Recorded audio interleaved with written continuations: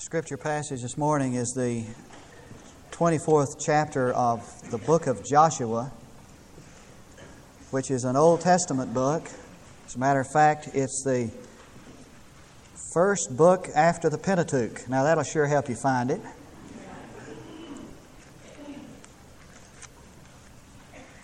After Deuteronomy, you'll find Joshua. And I want to read verses 14 through 28. The emphasis that we have been giving to this time on Sunday is with regard to revival. If God desires to do something in our midst for which we cannot take the credit, and if He standing in the wings, just ready to move in and do His work, why isn't He? Where's the bottleneck? Who's the culprit that's preventing that work of God that we have known in history as a genuine renewal or revival or the moving of God and history? Is the sovereignty of God such that He'll just move in time when He gets ready, regardless of what man does? Or is the sovereignty of God so related to the will of man that God says, when you will, if you will, I will? Well, I believe the latter. I believe that God works on a prepared altar, and that when man does his homework, God does His divine work. And so we are the bottlenecks. And I've preached 3 or 4 sermons on revival in a corporate idea, God moving in time to a church to make Himself known in the midst of a congregation, and the prerequisites to that. I want to talk this morning about how to have a personal revival, how your heart individually can be revived. Now, verse 14.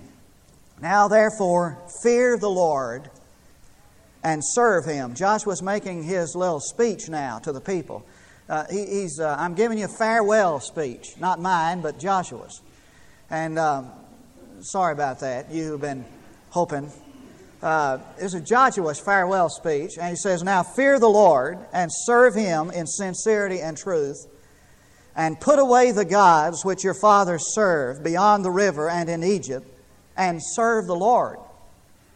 And if it is disagreeable in your sight to serve the Lord, if you don't like it to serve God, choose for yourselves today whom you will serve, whether the gods which your fathers served, which were beyond the river, or the gods of the Amorites in whose land you are now living. But as for me and my house, we will serve the Lord. And the people answered and said, far be it from us that we should forsake the Lord to serve other gods. For the Lord our God is He who brought us and our fathers up out of the land of Egypt from the house of bondage, and who did these great signs in our sight, and preserved us through all the way in which we went, and among all the peoples through whose midst we passed. And the Lord drove out from before us all the peoples, even the Amorites who lived in the land.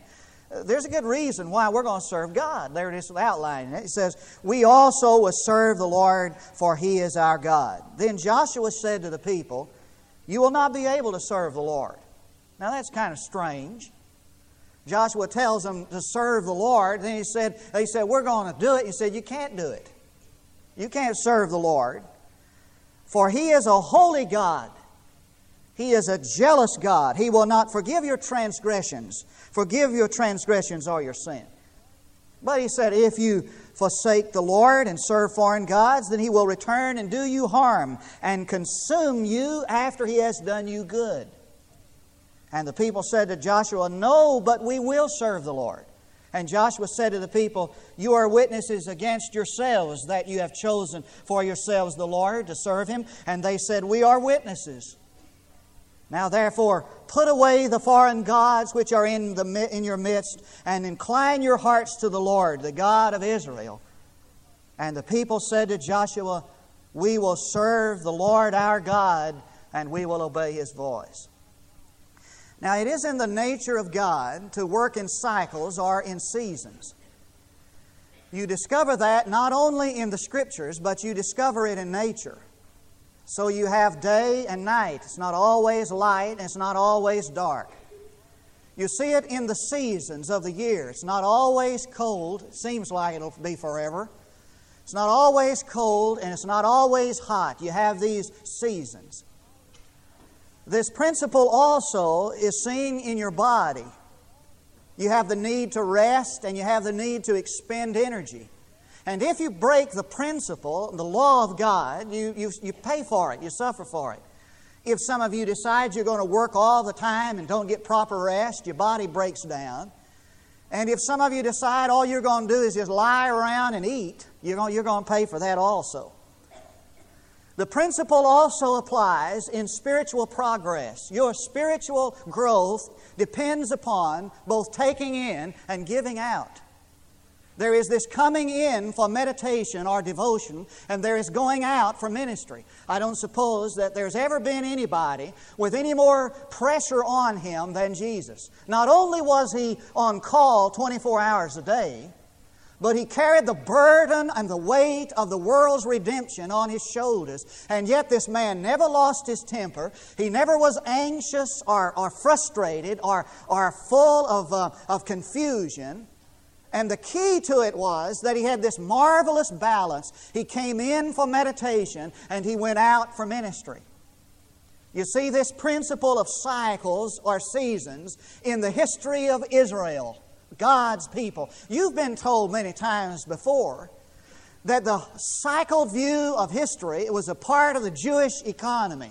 I mean, they would build up idols and worship idols, and God would send them a prophet, and they'd reject the prophet, and God would send His judgment upon them, and they'd repent. He'd give them a judge, and they'd start living right. Things would be going great. They'd build idols. It'd start all over again. It was cyclic in nature. Now, what was true then is true now. What was true there is true here. There are some of you here this morning who in your spiritual life or in the time of spring and summer, it's a time of life and flourishing and health and fruit. But there are some of you here this morning who these words can best describe you: cold and barren and fruitless and wintertime. There are some of us this morning who are in the 12 o'clock high of spiritual life. There are some of us who are in the 6 o'clock low. And there are some who are at 3 and at 9. We're just kind of lukewarm. Nothing's really happening, neither bad nor good. And because this cycle, these seasons of our spiritual life come and go, it is always necessary to call people to new commitments and new consecrations to God. It's necessary to call people to revival. It would be interesting this morning if we just took a poll and asked, how many of you are at 12 o'clock high and 6 o'clock low, 3 o'clock and 9 o'clock lukewarm? I imagine we'd hit everybody here. And that's why it's necessary for God to just keep on calling us to new commitments, to new consecration. That's why it's necessary for there to be times of renewal. And I have found that every time God brings me back from one of those 6 o'clock lows, that range, that season touches a greater area of my life. Now that was true here in the 24th chapter of Joshua. These people have been on good times. I mean, some big things have been happening with them. They destroyed cities just by shouting. And God had gone before them to clean out the land. He was good to them. But things were not always just like they ought to be. Not even there. There were periods, there were idols and the weeds of idols that need to be rooted up. And these people were not sold out to God yet. And so He was calling them to a new commitment and to a new consecration. That's what I'm doing with you this morning. Now, the way He does that is found in verse 14 in 3 imperatives. And the 3 imperatives are these: fear the Lord, serve the Lord in sincerity and truth, and put away the foreign gods among you. Now, if you want a personal revival, if you want to experience revival in your own heart, there are the imperatives. There is the prerequisite. Fear the Lord, serve the Lord in sincerity and truth, and put away the foreign gods among you. Number one, fear the Lord. Now, some of us this morning may have a problem with that. Some people have said to me, I don't know how do you reconcile fearing the Lord with the fact that God is a God of love. I mean, if He's a God of love, why do we fear Him? Well, I think the misconception, the misunderstanding is in our misunderstanding of what it means to fear the Lord. There are three kinds of fear. There is superstitious fear.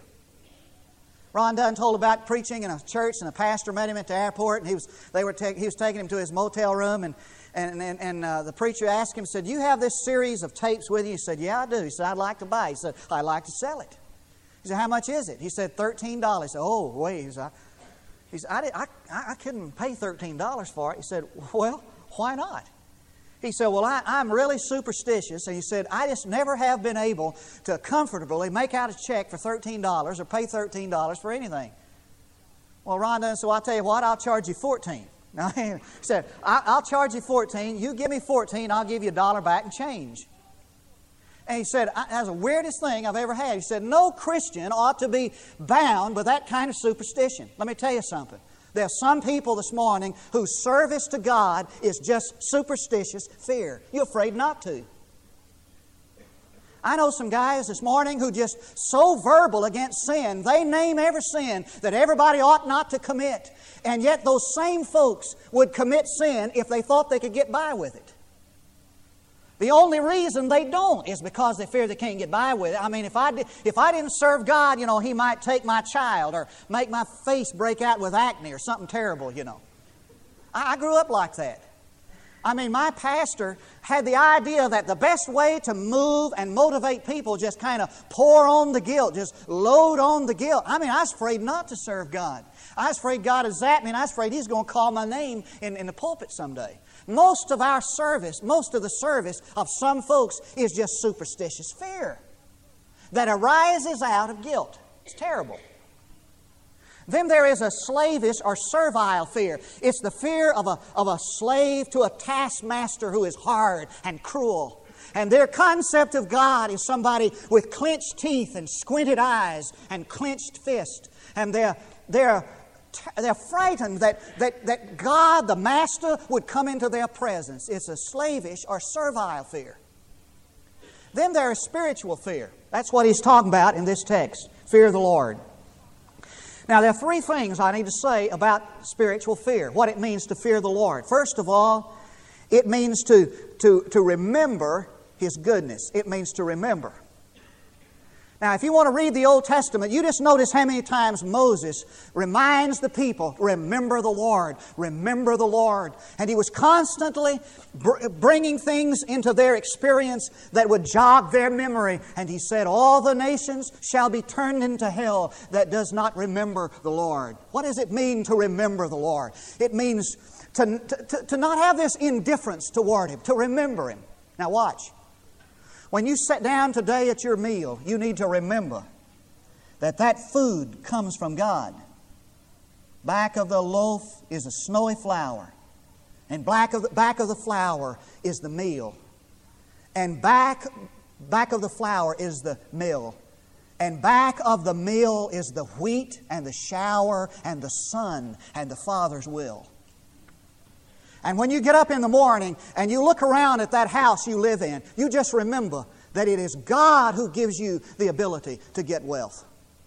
And when you enjoy those blessings that are in your life, you just remember that you wouldn't have a thing if it were not for the mercy of God. Neither would I. Remember.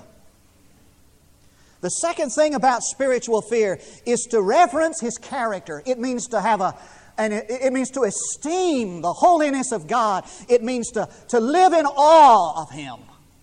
Let me tell you, there's a contagion of irreligion going around, where we call Him this good old buddy kind of have that kind of a attitude toward it. Let me tell you something. He is so holy, the angels couldn't even look on Him. Reverence His character. Gypsy Smith was raised by gypsies.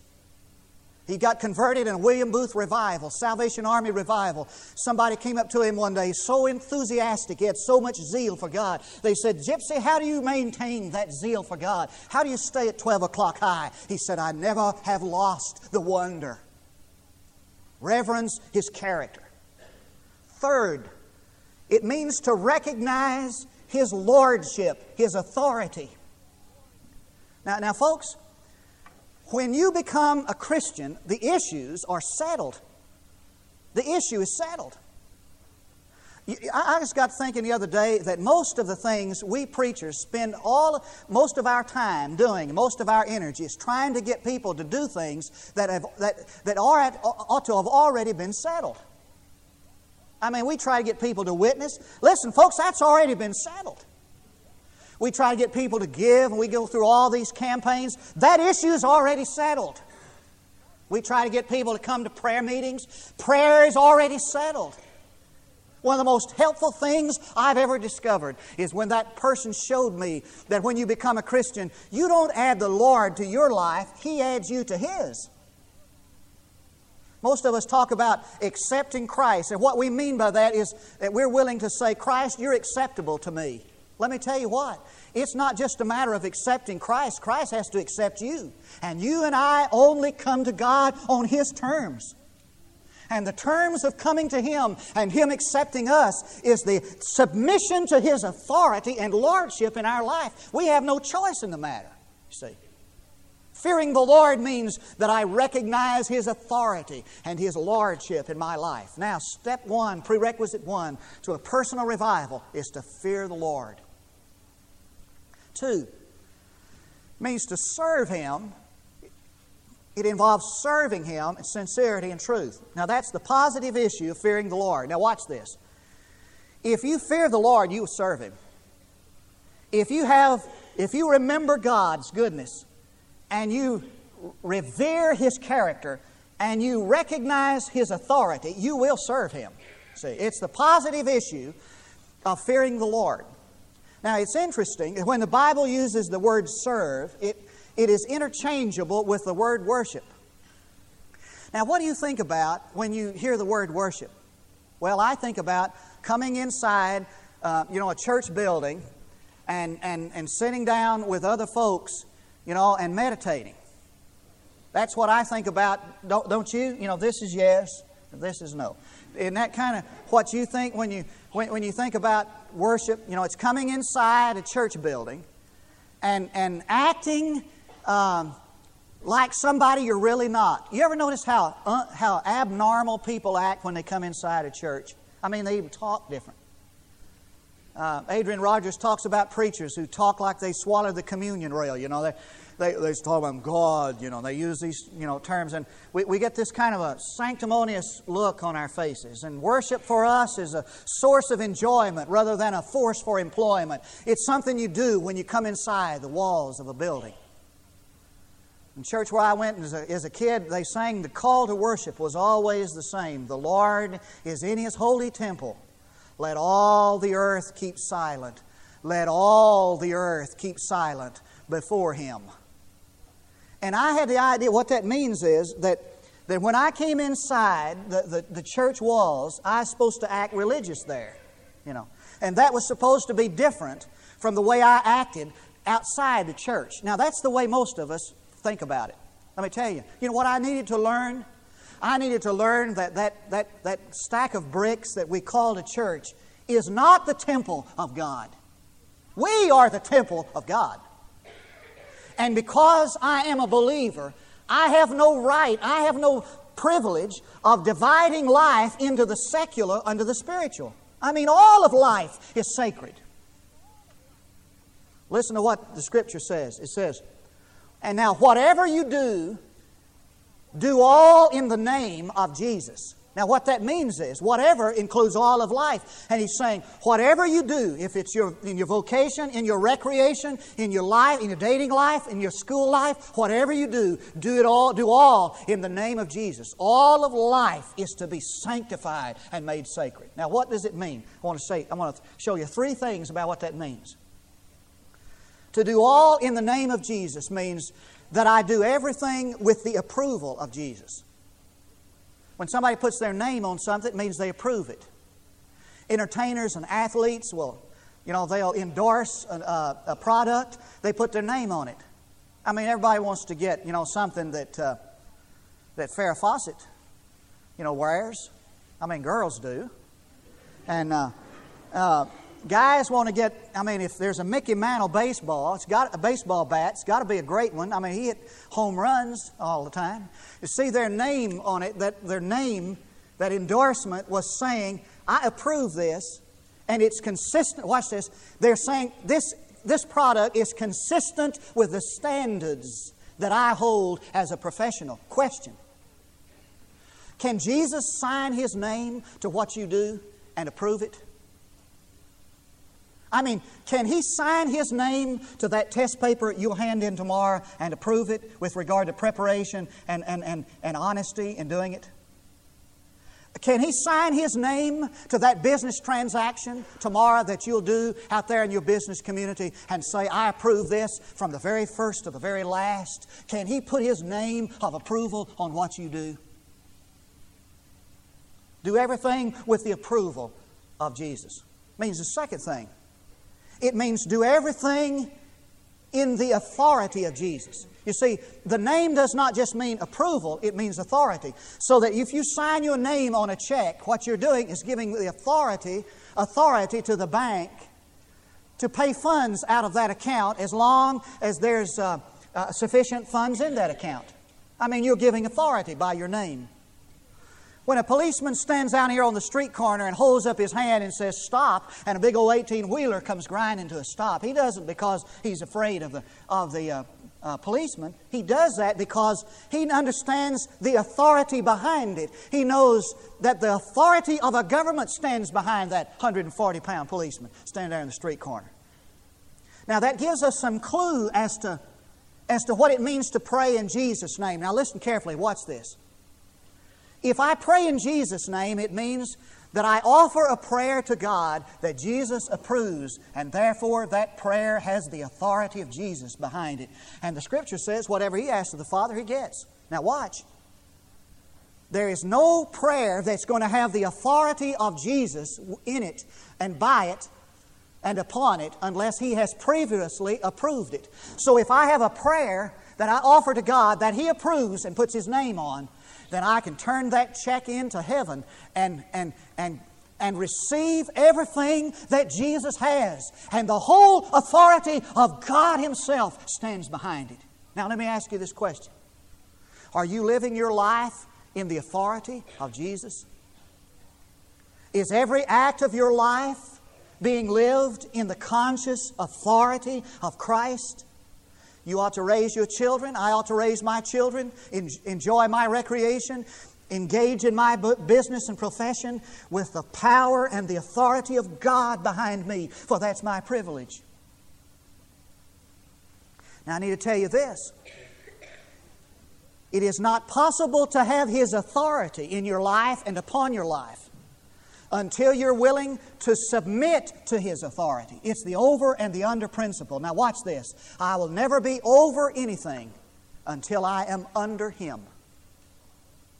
There's a beautiful illustration of that in the 9th chapter of Luke.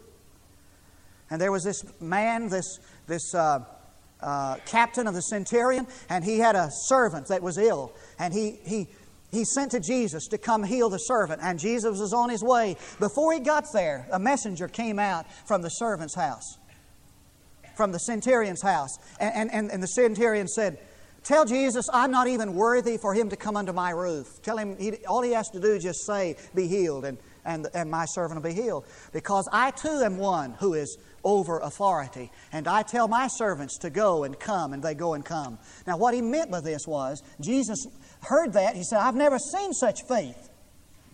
What he meant with that was, and Jesus understood that even though He was a Gentile, He understood the over and the under authority principle. And it's this. Because he was under the authority of men over him, he had authority over those who were under him. And as long as he lived under the authority as a centurion, the authorities that were over him, he had authority over those who were under him. And he knew that Jesus lived under the authority of God, and therefore he had authority over disease to say, "Go away, disease," and it would go away. Now watch this. If you submit to the authority of Jesus Christ in your life, then you have authority to live victoriously in life. There are a lot of failing fathers this morning who have no spiritual leadership because they've never submitted to the authority of Jesus. And there are a lot of worried mothers this morning who have no spiritual authority in their home simply because they have not submitted to their husbands as unto the Lord. And there are a lot of young people and teenagers who are dog meat to every temptation in the world simply because they rebel against their parents. And there are a lot of Christians this morning who have never known victory in this life simply because they have never submitted to the authority of God and His Lordship. So it means to live with the approval of Jesus and in the power and the authority of Jesus. It means also to do everything for the acclaim of Jesus. For a name means honor. Sometimes somebody will give something to somebody and do it in my name. I got a notice the other day that somebody gave a Bible to the Gideons in my name. What that means, in my honor, really. When you do something in someone's name, you do it for their honor. Now watch this. Are you living your life to honor God? Are you passing on the praise to Him? How can I have a personal revival? Fear the Lord. Serve Him. Here comes the hard part. I hope you're still awake. Put away the strange gods from among you. That's the negative issue of fearing the Lord. If serving Him is the positive issue, the negative issue is to put away the strange gods from among you. The gods of the farmer life. The gods who are strangers to grace. Put away those strange gods. Now, that's up to you and me. Now, God cannot move in and give revival. He can't just zap us as long as we have these gods in our life that are strangers to grace and to God. Now, when they said, "We'll serve the Lord," Joshua said, "You can't serve Him." You know why he said that? Because he knew those folks. And he knew their commitment was too quick, too shallow, too superficial. He knew them. He knew that their commitment was not genuine. It was shallow. I'd like to think that everybody who comes down every aisle of every church on Sunday morning and makes a promise to God will keep it, but they won't. Jesus had times when people came up to Him and He said, "Lord, we'll follow You wherever You go." Jesus said, "No, you won't." Do you understand what that means? Foxes have holes and birds of the air have nests, but the Son of Man hath not where to lay His head. He wasn't doing that just to discourage them. He was wanting them to see that following Jesus is serious business. It's costly. "If any man wishes to come to me," He said, "let him deny himself and take up his cross daily and follow me. If anyone comes to me and hates not his father and mother, wife and children, brothers and sisters, yes, and even his own life, he cannot be my disciple." I mean, it's costly. Do you understand what it means to commit your life to Christ? And so these folks said, "No, we'll serve Him." Now watch. Joshua said, "You can't serve the Lord because He is," look, He is holy and He is jealous. And that gives us a clue as to why He said you couldn't follow Him. He is holy. It meant that He will not accept unholy worshipers. And He is jealous. It meant they had things yet in their life that they were going to have to lay aside. God will stand no rival in your life. In 1950, in the Hebrides and south of Wales, a revival began. You know how that started? It started with 4 men. That revival was so great that the entire nation of Wales for 10 years, for a decade, lived in the glow of that revival. It started with 4 men. These 4 men met to pray. They've been praying for weeks and weeks, and nothing happened. One night at 2 o'clock in the morning, one morning, 2 o'clock early in the morning, they were in prayer. And one of these men read the psalm that says, the 24th Psalm says, "Who can ascend the holy mountain, and who can come into the presence of God? He that hath clean hands and a pure heart, who has not sworn falsely or given up his soul to vanity, he shall receive the blessing of the Lord." And the guy turned to his buddy, saw him down on their knees praying. He said, "Fellas, this is a bunch of humbug." He said, "We're not going to have revival. We can pray from now on until we ask ourselves this question: is my heart pure, and are my hands clean?" And those men began to confess their sin to God, and they began to lay aside the strange gods that were among them. And God began to revive a nation. Now the people said, "We're witnesses to ourselves that we will serve the Lord." And Joshua said it the second time, "Then serve the Lord and obey Him." You know why? What he was saying was, watch this, what he was saying was, prove it. You say you're going to serve God, prove it. You say you're going to lay aside these strange gods, prove it. Now you've made all these kinds of prayers and confession. Now the thing to do is to prove it. The only thing that's left after committing your life to God and deciding to do something is just to do it. How can I have personal revival? When I start fearing the Lord. When I begin to serve Him with the approval of God upon my life and the authority of God in my life. When I decide that I'm going to put away the strange gods among me. Will you join me in prayer? Father, there are those of us in the deep of our heart who need renewal and revival. We're in a 6 o'clock low. We're in the winter time of a spiritual pilgrimage. And Lord, we fear You. We reverence Your character. We stand in awe of You. And Lord, we're willing to serve You. It's a reasonable thing to do. We lay aside the gods that are in our life to allow You to be number one, to be first, to be essentially supreme and Lord. We pray it in Jesus' name.